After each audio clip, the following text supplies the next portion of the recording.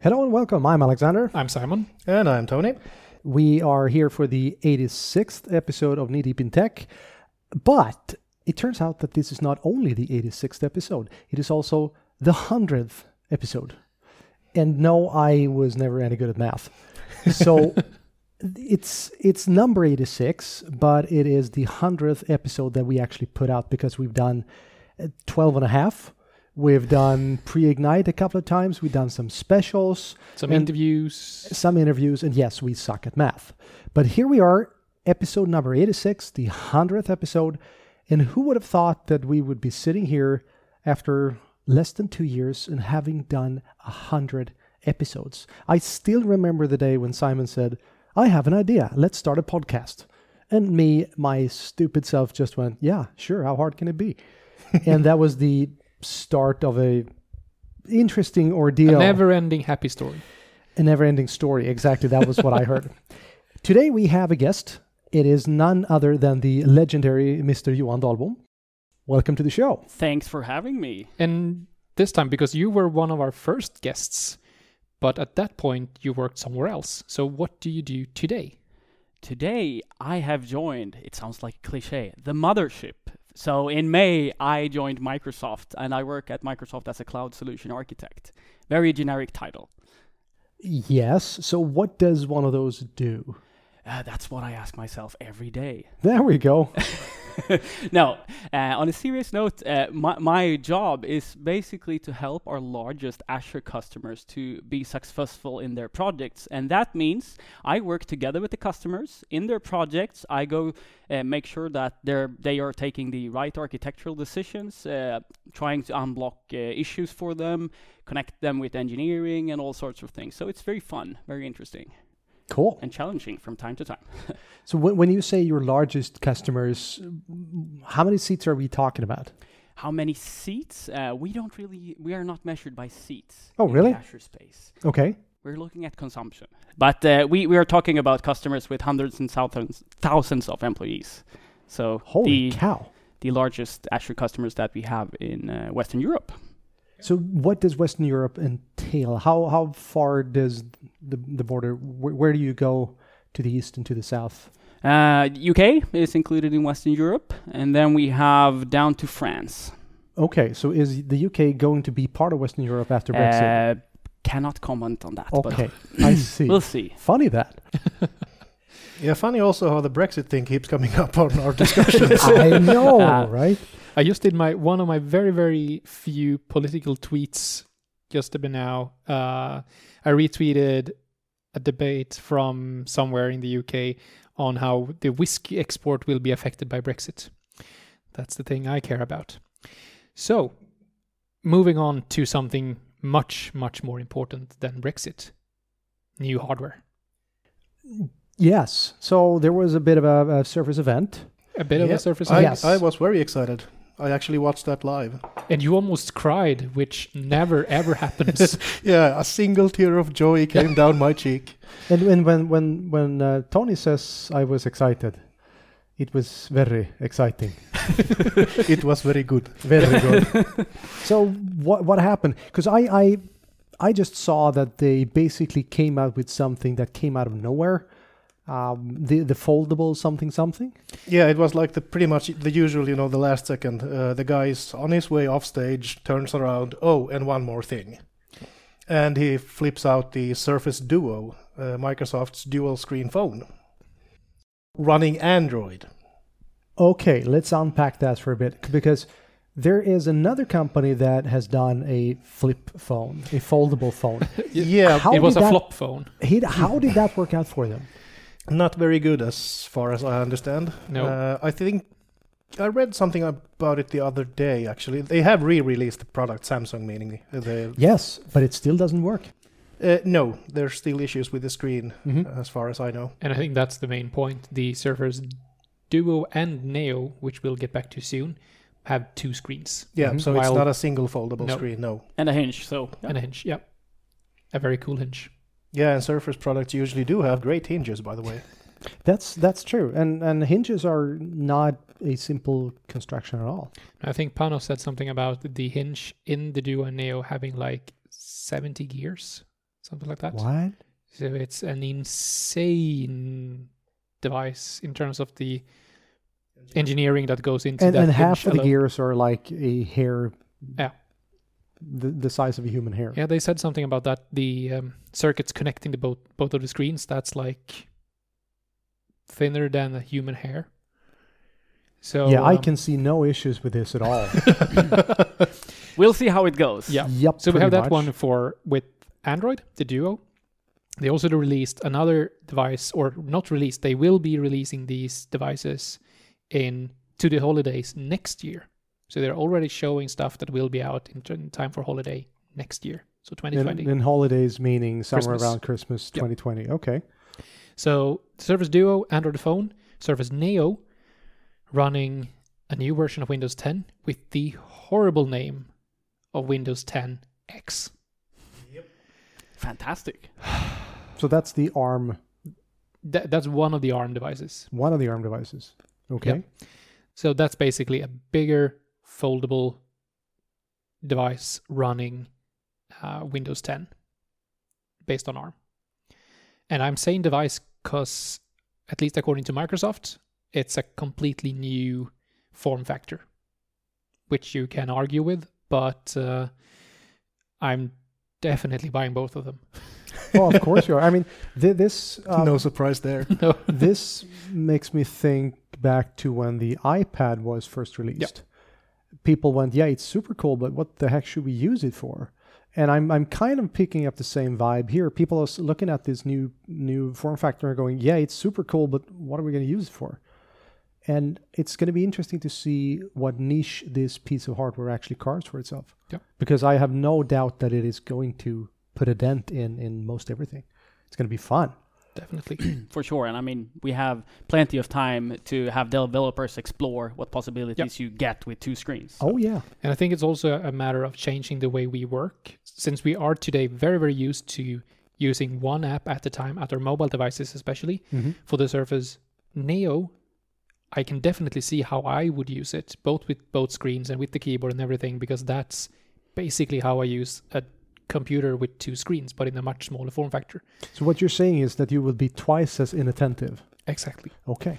But with the Surface Duo, that's changing the way we use mobile devices to a dual screen interface. Yeah, So we don't need to also context switch. Yeah, exactly. Yeah. I also very much like the thing that you can actually do multitasking with the double screens. Yeah. Way more efficient than how I use my mobile today. Cool. So we have Windows 10 X. Another thing that ends with an X is the new Surface Pro X, which is the first ARM-based, or not first, the second ARM-based Surface out there After the RT. after the RT, which was a device I absolutely loved. Yeah, you keep saying it. Then again, you are one of the very few people that I know that actually liked Windows Phone. So that's We'll a get whole back to different... that because no, I used a Windows Phone a week ago in I real know, life. which is fun. But the Surface Pro X is the Surface Pro with a bigger screen, with a custom-made ARM chipset from Qualcomm, but Microsoft branded, Surface branded, to be honest. The SQ10, right? SQ1. SQ1, no? And that's going to be my new travel machine, for sure. Does it have a flux capacitor? Now, Simon is not old enough to know what that reference is. And neither are you. I am, in fact. Let's just say he can't time travel, right? Well, you never know. I'm kind of curious because I totally get why you would want to use that form factor because the size is perfect. Is it going to be powerful enough? Definitely for what I intend to use it for. Just like you use your Surface Go. Yes, and while we're on the subject of the Surface Go, it is absolutely borderline powerful enough. But this one will be, or seems to be, extremely powerful for the use case. Also remember that it can't run 64-bit applications. So you will, by the architectural design, probably run into some other challenges. Well, there is that. Yeah. Cool. We then have the new Surface Pro, which was the device they spent the less time on, because that's really nothing new, as far as I can see. USB-C. USB-C, pretty much, Yeah, and new chipsets. But other than that, it's Do we know what chipset they used for the Wi-Fi? We could probably find out because it's an interesting question because the Wi-Fi chipsets have been absolutely horrible on some of them.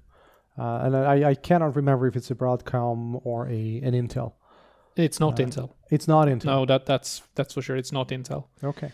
Or at least it never has been, because that would put it in a higher price range. And speaking of Intel, didn't Microsoft kind of put a shot across Intel's bow with the 15-inch laptop? Yep. The laptop 3 in 15-inch format actually has an AMD processor in it, custom Ryzen processor. But they didn't mention what that's for, because that's for consumers.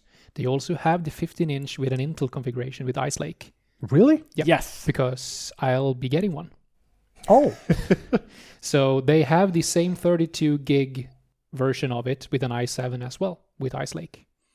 So the Ryzen one is aimed towards consumers mostly, or people that want a more graphic powerful laptop, but that for some reasons don't want the Surface Book. And then you have the Surface Laptop 3 15-inch for business. Question, is it the same GPU in those or different GPUs? Different GPUs as well. Interesting. The AMD one runs the, what's the name of it? Vega. Should be a Vega and, graphics. The other one has Iris. Okay, so it's a discrete Iris thing in. Okay. Yep. I could probably be able to find out which wireless card it uses, but it doesn't state that on the Swedish side as well. Yeah. Or at least. So we have that. We have the laptop, which also gets USB-C, of course, the new more powerful SKUs, and new chipsets, and 13.5 and 15-inch screens. But the maximum amount of memory for the 13-inch is still 16 gigs. Yes. Which I still think it's a pity. Yep. They could have chosen to use the other chipset of the Ice Lake. And when do you need 32 gigs? Well, it's funny you should say that, because most of the time I would say that I don't need a powerful machine anymore because I can just spin up whatever I need in Azure. That's my point, yeah. But in my specific case, and this is just for me, I do a lot of work with Power BI Desktop. And Power BI Desktop is technically SQL Server analysis services, i.e. the worst memory hog there is. So if I am to work with a large data set on my laptop, I need the RAM. So that's why. Okay, gotcha. Yep. But again, that's a very narrow use case. So yeah, because for me, 16 gigs is plenty. Yep. But you don't run Power BI and you don't run Config Manager. I do run Power BI, but I'm not doing that kind of advanced work in Power really? BI. Cool. No. We also got something new. One more new thing from Microsoft. The Surface earbuds, which could be the worst looking earbuds ever. I would have to agree that they were absolutely horrible looking. Hopefully the sound is better. Yep. But going on the fact just how much of a lemon the Surface headphones were, I will reserve judgment. Yep. So I would. But you're going to buy them anyways. Everybody knows that. Yes. And I like the event was great. I enjoy seeing the earbuds because we hopefully will see other communication devices, headphones, earbuds, whatever, that are more aimed towards enterprise use rather than consumers, which both the headphones and the earbuds are aimed towards. I think the earbuds could be a stretch there because they have so much Office 365 functionality. But all in all, great event, so much awesome hardware, and I can't wait for them to get released. So the laptop, the Pro and the Pro X, and the earbuds, I believe, will be available in November, I think. October 22nd in some markets, and later in November for other markets. Interesting. Yep. I'm very much interested in the laptop 3 13-inch, actually. Oh, yep. The laptop 3... 13-inch. 13 and a half. Yeah, 13 and a half. Half. And a half. Half. All right. The half episode. We have those. Boom. Yep. So shifting gears a bit. Yep. Today is a very special day for one of our very special Finnish friends. Sami Laiho is leaving the 30s and entering the 40s. The Middle Ages. The Middle Ages. That makes so much sense. And I don't think the world will ever be the same. No. So Probably not. Big congratulations to Sami. Happy birthday to Sami. And here in the episode, we sang happy birthday, but Alexander graciously edited that away. Yes. Because the internet could not handle that complete lack of... No, awesomeness is not the word what I was looking for. Well, I'll just say, hyvää syntymäpäivää. What he said. Anyway, a couple of weeks ago, we talked about something called the Azure Private Link. And we both kind of came to the conclusion that we need to have an expert on to explain the Azure Private Link. And of course, we went for the Dahlbom, the one, the only. And one of the first questions that came up is, how does the private link stack up against the VPN? Which it turns out is a completely incorrect question. So let's just backtrack a bit. What is the private link and how do you use it? Where do you see it fit in? Absolutely. And private link, the background is for platform as a service offerings in Azure, we basically have two different options on integrating those into your network. The first option is VNet integration. That's basically you deploying one of the services that we manage inside of your network. That means that those services, they get the private IP from your IP range. You can manage access rules from your on-premises environment, integrations, however you'd like. But in order to connect my VNet to my own physical network, I need to either use a VPN or express route. Okay, cool. And that's still going to be the case, even with private link. Right. So those are the hybrid integration options that we have, and those are still there for sure. So that's one option. And an example of those services is like HD Insight, Azure Kubernetes Service, and some of the other things that you deploy in your own VNet, but we manage. Azure SQL Server. Azure SQL Server, the managed instance, yes, they are deployed in your VNet. Azure SQL is not deployed inside of your VNet. Those are still accessed through a public endpoint. What are they? Because you can put a SQL Server on a private endpoint into your VNet. Exactly, and that's exactly what Private Link is for. So the other option that we have is, just as you say, with Azure SQL. Azure SQL is on a public endpoint with a public IP. You have the possibility to lock it down with something called service endpoints. So you only allow traffic from certain IP addresses and from certain VNets to that Azure SQL. But it's still a public IP. It's still a public endpoint. And the problem here is, let's say you have a scenario where you want to access this Azure SQL, which you have locked down from your on-premises environment through your express route. Today, with service endpoints, that's not possible. And locking down for public IP addresses is cumbersome to manage for large enterprises. And from a security standpoint, having public endpoints, for example, if you're in a highly regulatory compliance environment like PCI or things like that, it's not really okay in certain cases. So what Private Link solves is just that problem. It gives you the ability to expose services such as Azure SQL as a private endpoint with an IP address inside of your VNet. So your Azure SQL will now be able to get an IP address in your VNet.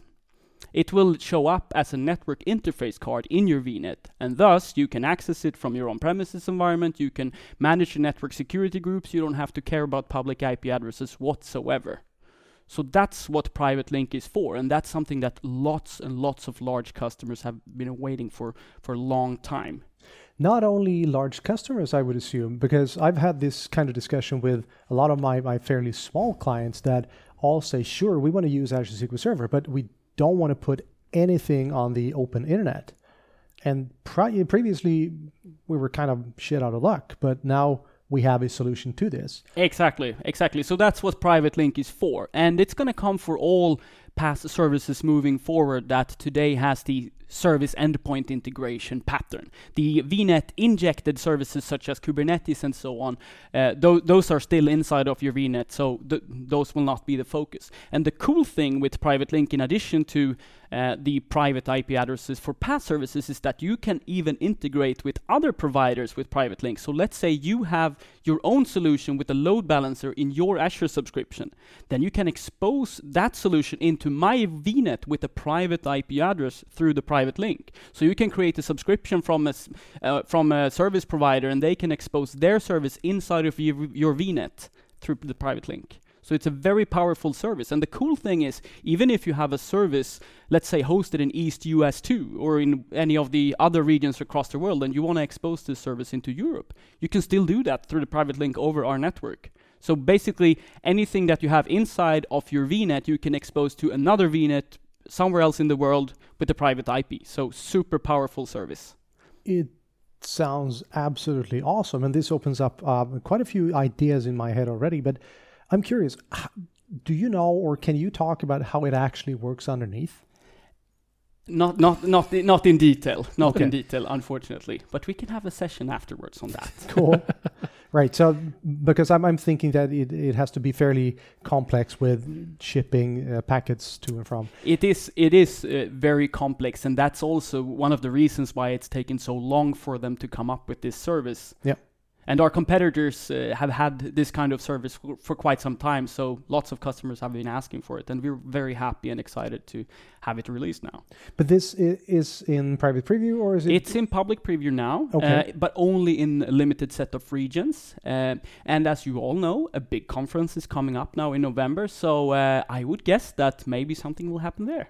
Penguin World. Huh? Penguin World. Well, that's a whole different story. This kind of reminds me of Atlanta a couple of years back. Simon, one penguin, no pictures. Anyway, so I'm very happy to stay next to SeaWorld in Orlando this year. I'm not sure that the penguins would agree, but that's a whole funny that. So okay, so what's the pricing? How is this purchased? Since it's still in preview, we haven't released any details on the pricing. Okay, So right. that will come in once we get closer to GA. You have been trained well. Cool. Now, so this was perfect because this cleared up all the questions that I had about where to fit this in, and suddenly, as you say, it's a super powerful feature, and I'm gonna pretty much use this immediately because I know quite a few people that are going to benefit from it. Exactly, and if you want to try it out, it's available, but only in the East US2 region at the moment. Fair enough.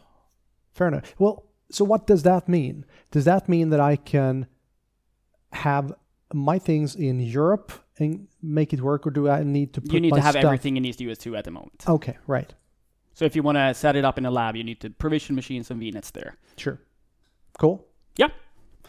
So, speaking of events, yesterday it was a huge release event for the Power Platform. And if I were to go through all the things that came out, this is going to be a 3-hour episode. So I'm not going to do that. I'm just going to mention that there is a PDF, and this is what is known as the 2019 Wave 2 release.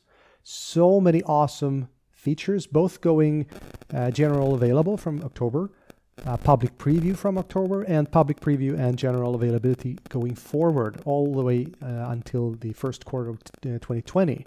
So a lot of interesting features, not only for Power BI, but for the entire Power Platform. The entire Power Platform. So Flow, Power Apps, the whole 9 yards. Even the AI stuff is inside of Power Platform. But you need to mention something because you can't just say we have a PDF here. Read it. That would be a very, very boring podcast. All right, so we have data lineage. One of the most difficult things in Power BI is to keep track of who is actually using this data set, right? Oh.